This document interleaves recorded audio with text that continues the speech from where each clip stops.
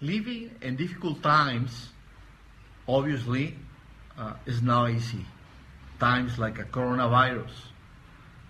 We face many challenges. Fear, we don't know what to do. Uncertainty, what's next. That's exactly what happened in our ministry. 10 teams canceled. Our 3 interns decided to leave the country. We are not able to travel to the Yanesh land to continue our ministry because of restrictions, the curfew, the quarantine. 90% of what we planned never happened last year. But in spite of these challenges, we know that He is in control. And we are grateful to Him. We have people praying for us, many Zoom meetings, and the ministry continues. But not because of us, but because of Him. The glory for Him. Yeah, I think being grateful and focusing on truth are the keys to just keep moving forward. We're so grateful for supporting churches like Wayside, for the contact we've had for the body of Christ. I think all of us have probably been more grateful for that in these times than we were before. And focusing on the truth that God is faithful, He is sovereign. He brought us together. He started this ministry. We can look at His faithfulness in our own lives. We can look at His faithfulness to Bible characters like Ruth. I think of how He cared for this foreign woman in the middle of her plight. And she's all worked into the history of Jesus. That's the kind of God that we serve. And that's the kind of God who gave everything for us. We focus on the gospel, what Jesus did for us, and we just have to be overwhelmed with gratitude that even though the external circumstances can be scary and unsure, we have a firm foundation. And we can rejoice, we can be grateful, and know that He is in control.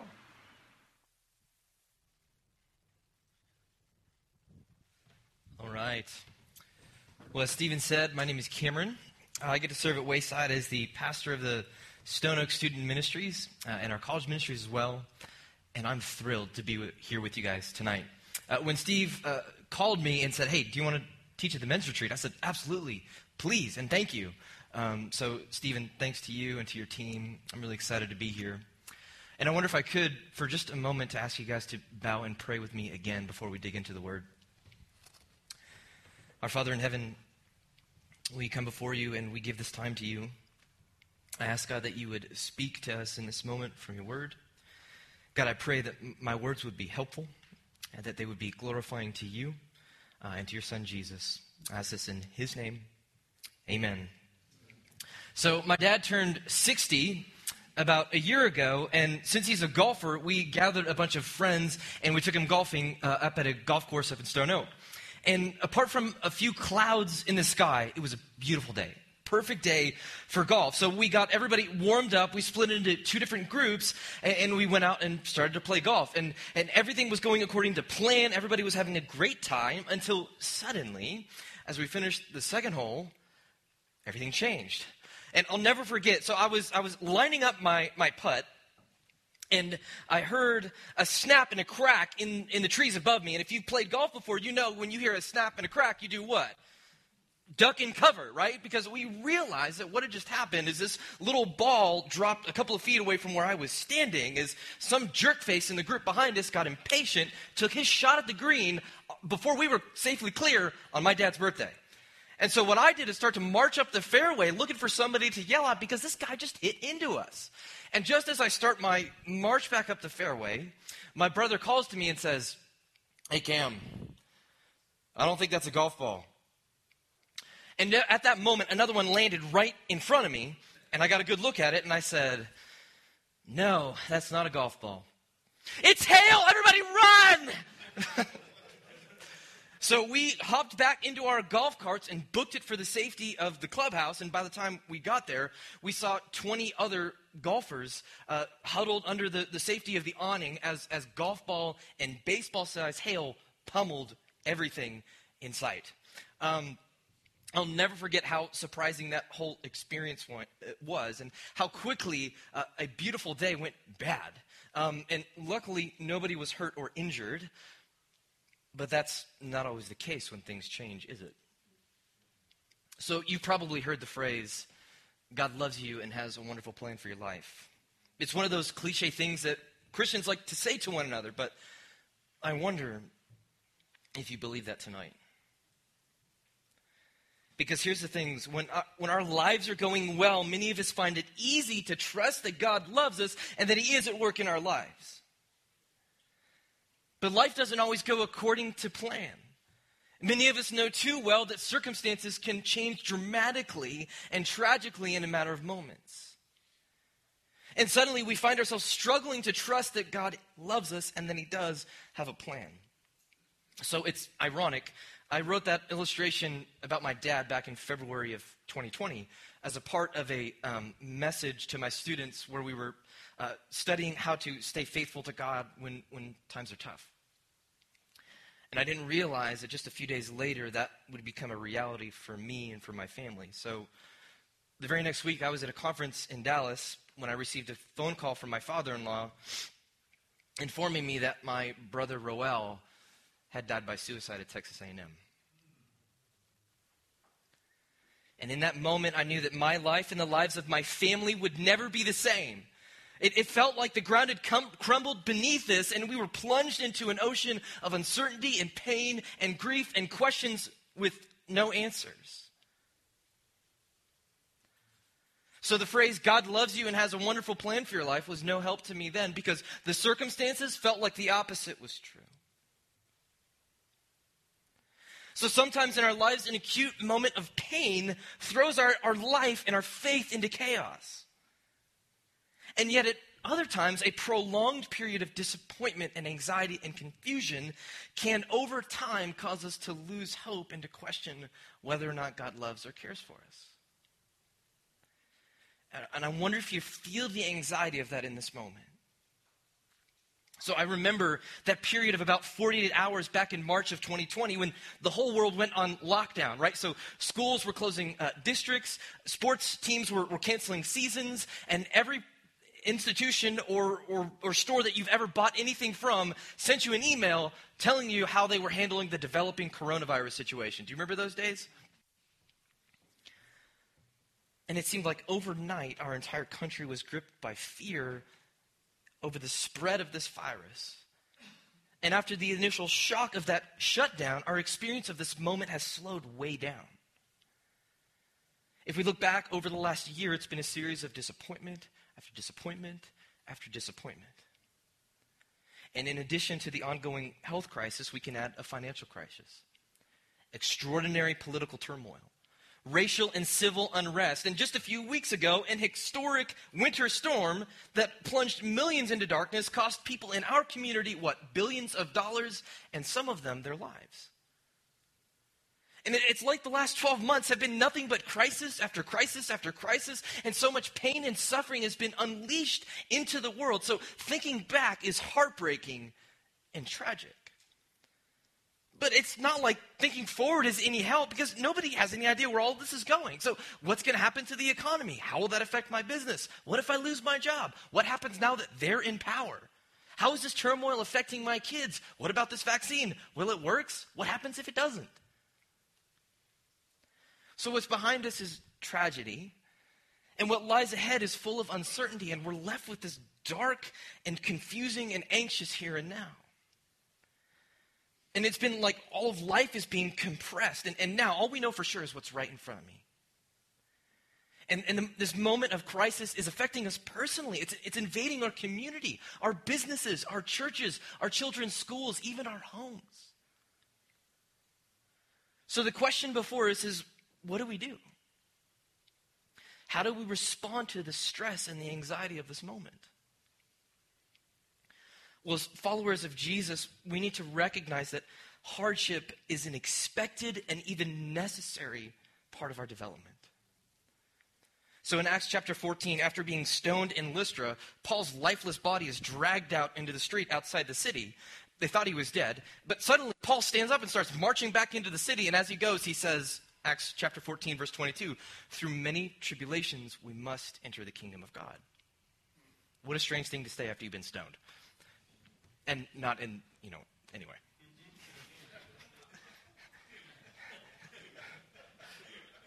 And in the letter that bears his name, James develops this point further in chapter 1, saying, "Blessed is the man who perseveres under trial, for once he has been approved, he will receive the crown of life which the Lord has promised to those who love him. Let no one say when he is tempted, I'm being tempted by God, for God cannot be tempted by evil, and he himself does not tempt anyone. But each is tempted when he is carried away and enticed by his own lust." So for the believer, trials are moments of opportunity to exercise perseverance. And yet they're also moments when we're in great danger, because with every trial comes a temptation. See, trials have to do with external circumstances, what's happening out there. But temptations have to do with our response to those circumstances, things that are happening inside of here. And let's make no mistake, this moment of crisis is a trial. Yes? This singular, pivotal moment in our generation hasn't happened to anybody before. Nobody's alive that remembers the last pandemic. And we need to know that in moments like this, there are two opposing powers that will present us with two opposing options. So in uncertain times, our flesh and the evil one will lay before us the temptation to respond out of fear. But in uncertain times, God is laying before us an invitation to receive a deeper faith. So how do we live in light of uncertainty as we lead our families, teams, schools, and businesses? How do we thrive and not just survive? By fleeing the temptation to respond out of fear, and by running to the Lord to receive a deeper faith. So tonight I want to explore the pattern of faith modeled by a man who certainly lived through a time of crisis and uncertainty not unlike our own, the prophet Habakkuk. And if you're taking notes, I want to give you a roadmap for where we're going tonight. I have 4 points, and I'm no Michael Loudermilk, but I alliterated them so I could remember them. Number 1, bring a righteous heart. Number 2, be honest about your fears and frustrations. Number 3, build your foundation on God. And number 4, believe that God is at work. So first, a little background on Habakkuk. The author doesn't specifically indicate when he's writing, but based on the content of the book, the commentators believe that Habakkuk lived during the final decades of the kingdom of Judah, possibly during the reign of Jehoiakim. And that was a dark period in the history of God's people. The social structure was breaking down, and at every level of society was gripped by injustice and moral decay. And the book of Habakkuk is unique, and unlike the majority of the prophetic books in the scriptures, because he doesn't accuse the people of disloyalty to God. He doesn't plead with the people to change their behavior. In fact, he doesn't speak on God's behalf at all. Instead, all of his words are addressed to God, where he's wrestling with the reality of evil in God's world and God's apparent lack of action. And here's the thing, Habakkuk knows God's character.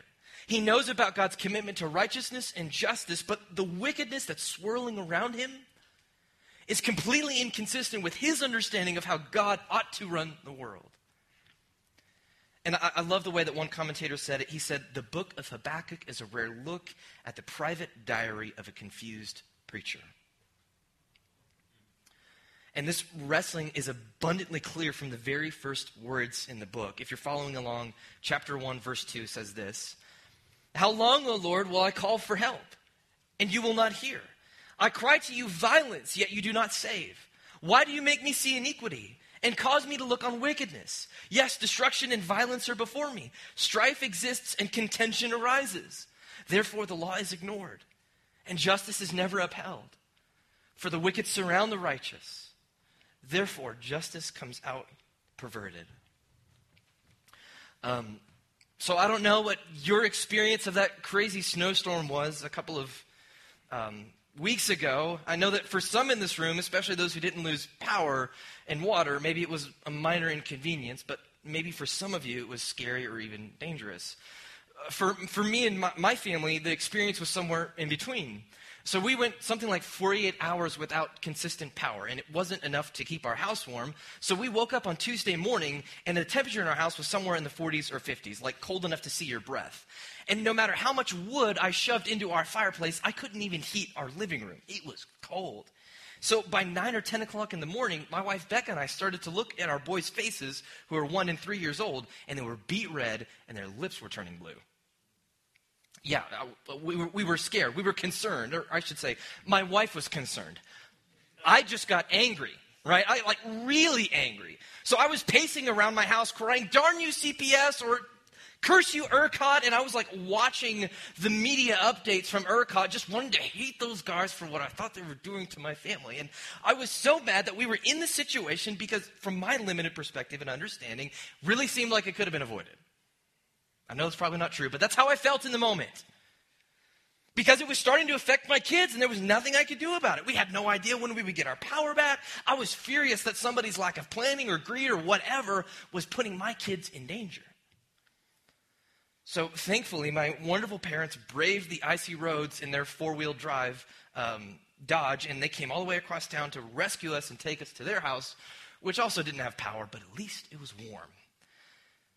And yet, even after being there for a few days, I was still angry, so angry it was starting to affect the people around me. And finally, my wife had to come to me at some point and be like, why are you so angry? It's warm here. Our kids are fine. They're sleeping with your parents so that we can get some sleep. This is great. Why are you still mad? And at first I blew her off and said something like, well, this should have never happened in the first place. But her rebuke continued to grow in my mind, and I could sense the Spirit pressing on me to examine my heart. And I had to ask myself, okay, why am I still angry? And I didn't have to think about it for very long. I was angry because I was out of my comfort zone. I was angry because I didn't know when this would end. I was angry because I didn't know what was happening back at our house. We had all kinds of people on our street, and people were posting all over Instagram the nightmare stories of burst pipes and collapsed ceilings. I was afraid that was happening at my house. I was upset because I didn't have the power and the internet, so I couldn't get any work done. I was frustrated. But if you boil those things down, it comes down to comfort and convenience. I was upset because I was uncomfortable, and I was upset because I was inconvenienced. And I'm not saying those aren't legitimate things to be frustrated about, but my reaction was way out of bounds. It was selfish, and ultimately it lacked faith. So, I want us to ask ourselves, in periods of turmoil and uncertainty, what's causing me to have such a strong emotional reaction? Is it anger over inconvenience? Is it that there's a change to the status quo? Is it a loss of comfort of some kind? See, I want to challenge us to interrogate the origin of our indignation. Check yourself. Because here's what strikes me about Habakkuk in the verses that we read. It's the motivation for his frustration. It's not that the crisis in his country is causing him discomfort. He's not outraged over the antics of politicians or leaders, or that his wallet is about to get lighter thanks to the heavy taxation in Jerusalem. No, he's indignant because God's law is ignored.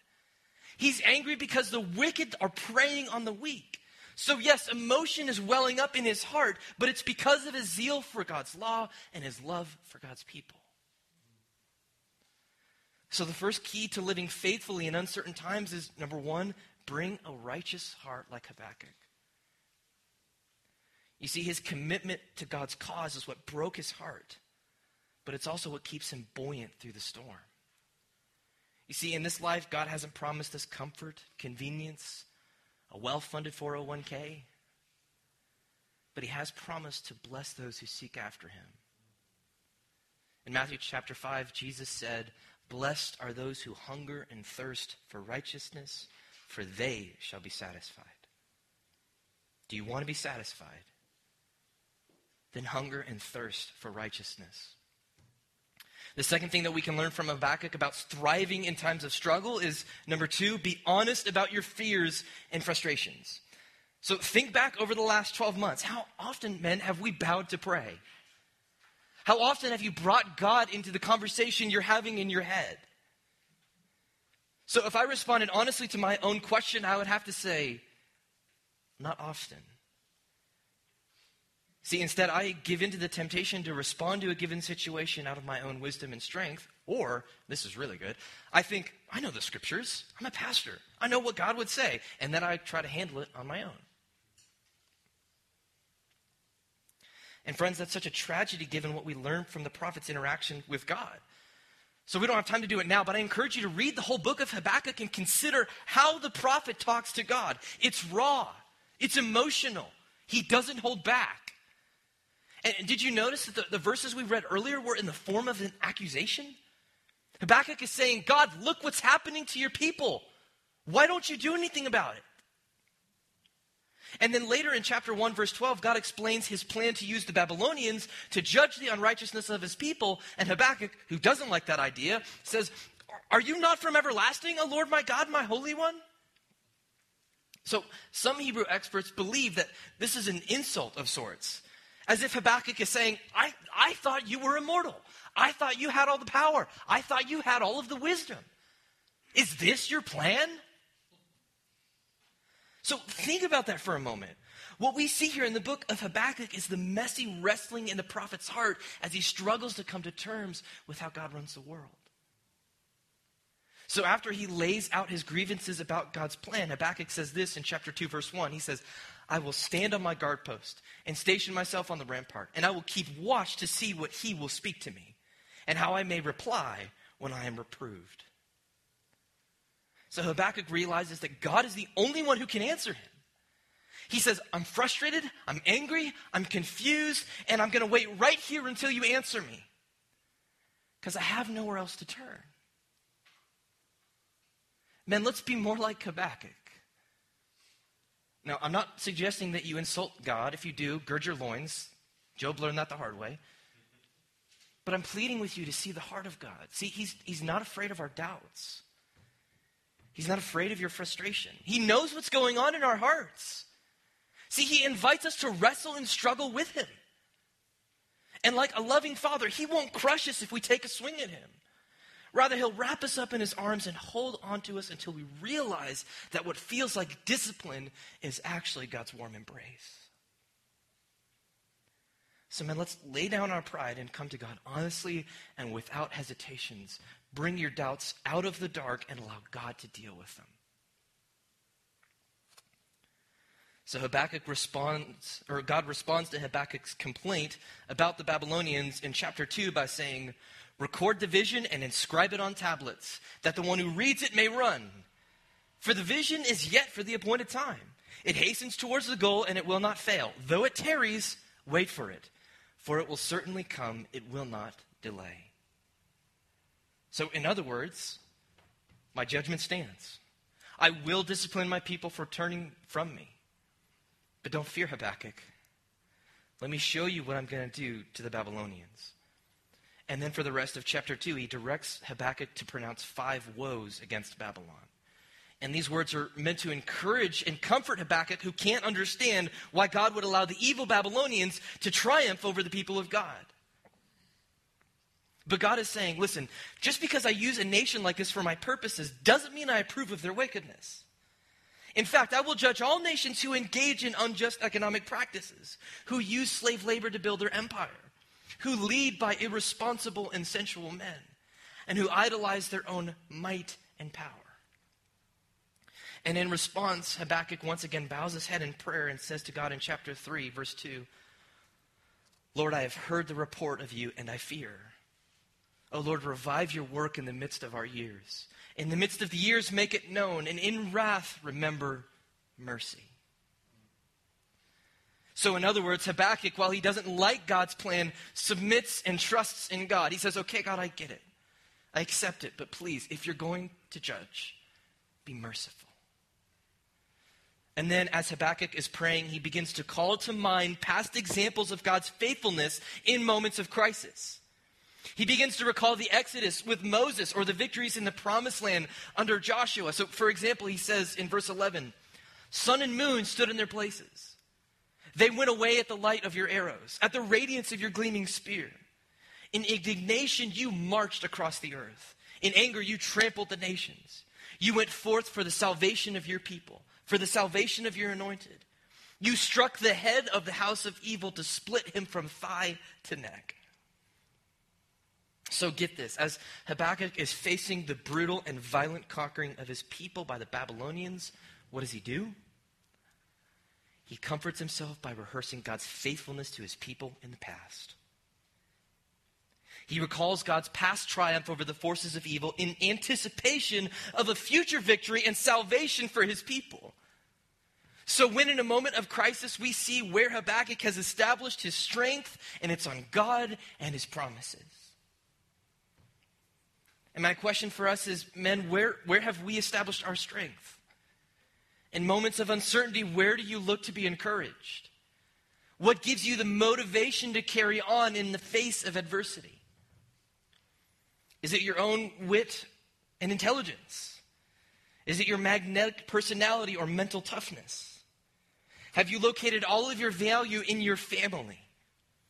Is your sense of identity rooted in your adherence to a political ideology? Does your confidence rise and fall with your investments? You see, we know that these are precarious places to build our lives, but often we do it anyway. And it becomes too obvious when our confidence falters as our circumstances change. So if we want to thrive and not just survive, we need a sure foundation that will never crack. Every other foundation will fail, but building our lives upon God's presence and his promises never fail. So number 3, build your foundation on God.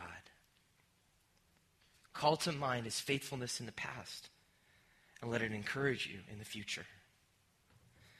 And finally, number 4, believe that God is at work, even when it looks like he's not. So Habakkuk concludes his book and his prayer saying, I have heard, and my inward parts trembled. At the sound my lips quivered. Decay enters my bones, and in my place I tremble, because I must wait quietly for the day of distress, for the people to arise who will invade us. Though the fig tree should not blossom, and there be no fruit on the vines, though the yield of the olive should fail, and the fields produce no food, though the flock should be cut off from the fold, and there be no cattle in the stalls, yet I will exult in the Lord. I will rejoice in the God of my salvation. The Lord God is my strength, and he has made my feet like the hind's feet, and he makes me walk in high places. So after rehearsing God's faithfulness in the past, the prophet looks towards the future. He's accepted God's plan and no longer has any accusations or questions for God. Why? Because through this encounter, the prophet has received a deeper faith. You see, previously Habakkuk was frustrated and distressed because he didn't like the way God was running the world. And it wasn't that he had a selfish, self-serving view of God's providence. He just couldn't understand why God would allow darkness to consume his people, God's people. But now the prophet sees that our circumstances don't determine God's love and care for us. In fact, it may be that God has a great purpose in our pain. So look back at verse 17. Habakkuk is lamenting over fig trees and fruits and oil and flocks. So to the ancient Israelites, these were symbols, not only of the material wealth and flourishing of God's people, but also of their spiritual health and vitality. And Habakkuk recognizes that the riches of his people are about to be plundered because of their spiritual bankruptcy. And yet he finds reason to rejoice. Why? Because God has turned the world upside down. Let me explain what I mean by that. Now, we don't know whether or not Habakkuk was alive to see the Babylonian hordes marching towards Jerusalem, but imagine that he did for a moment. What would he have thought as he saw their swords and spears gleaming in the distance? What would that have represented to him? Well, firstly, the devastation of his people. Here come the Babylonians. But secondly, and hear this, it would have represented the unfolding of God's plan. See, even as the forces of darkness were surrounding him, Habakkuk had a mind like a hind or a gazelle with feet firmly planted on God's promises. Why? Because Habakkuk knows that God's plan is moving all of history towards his glory and for the good of his people. So even moments of intense struggle or pain are evidence that God is at work. This is a kind of faith that the world doesn't understand, and it sounds crazy, but because God is sovereign over all, we know that nothing is without purpose. Paul says it in Romans 8. It's the verse for this week. And we know that God causes all things to work together for the good of those who love God, to those who are called according to his purpose. And men, this is nowhere more clear than in the life and death of our Lord Jesus. What was the worst day in history, the brutal execution of the Son of God, became the best day when he rose again 3 days later. Why? Because through death, Jesus had conquered death. So do we always know why God allowed hard or broken things? No. But we can know for certain that it's not because God doesn't love us. He proved his commitment to us by joining us in the crisis at the cross. So yes, men, God does love us, and yes, he does have a plan for our lives. It might not always be what we hoped for or wanted, and it might involve pain, but still his plan is good. In the mess, God is moving.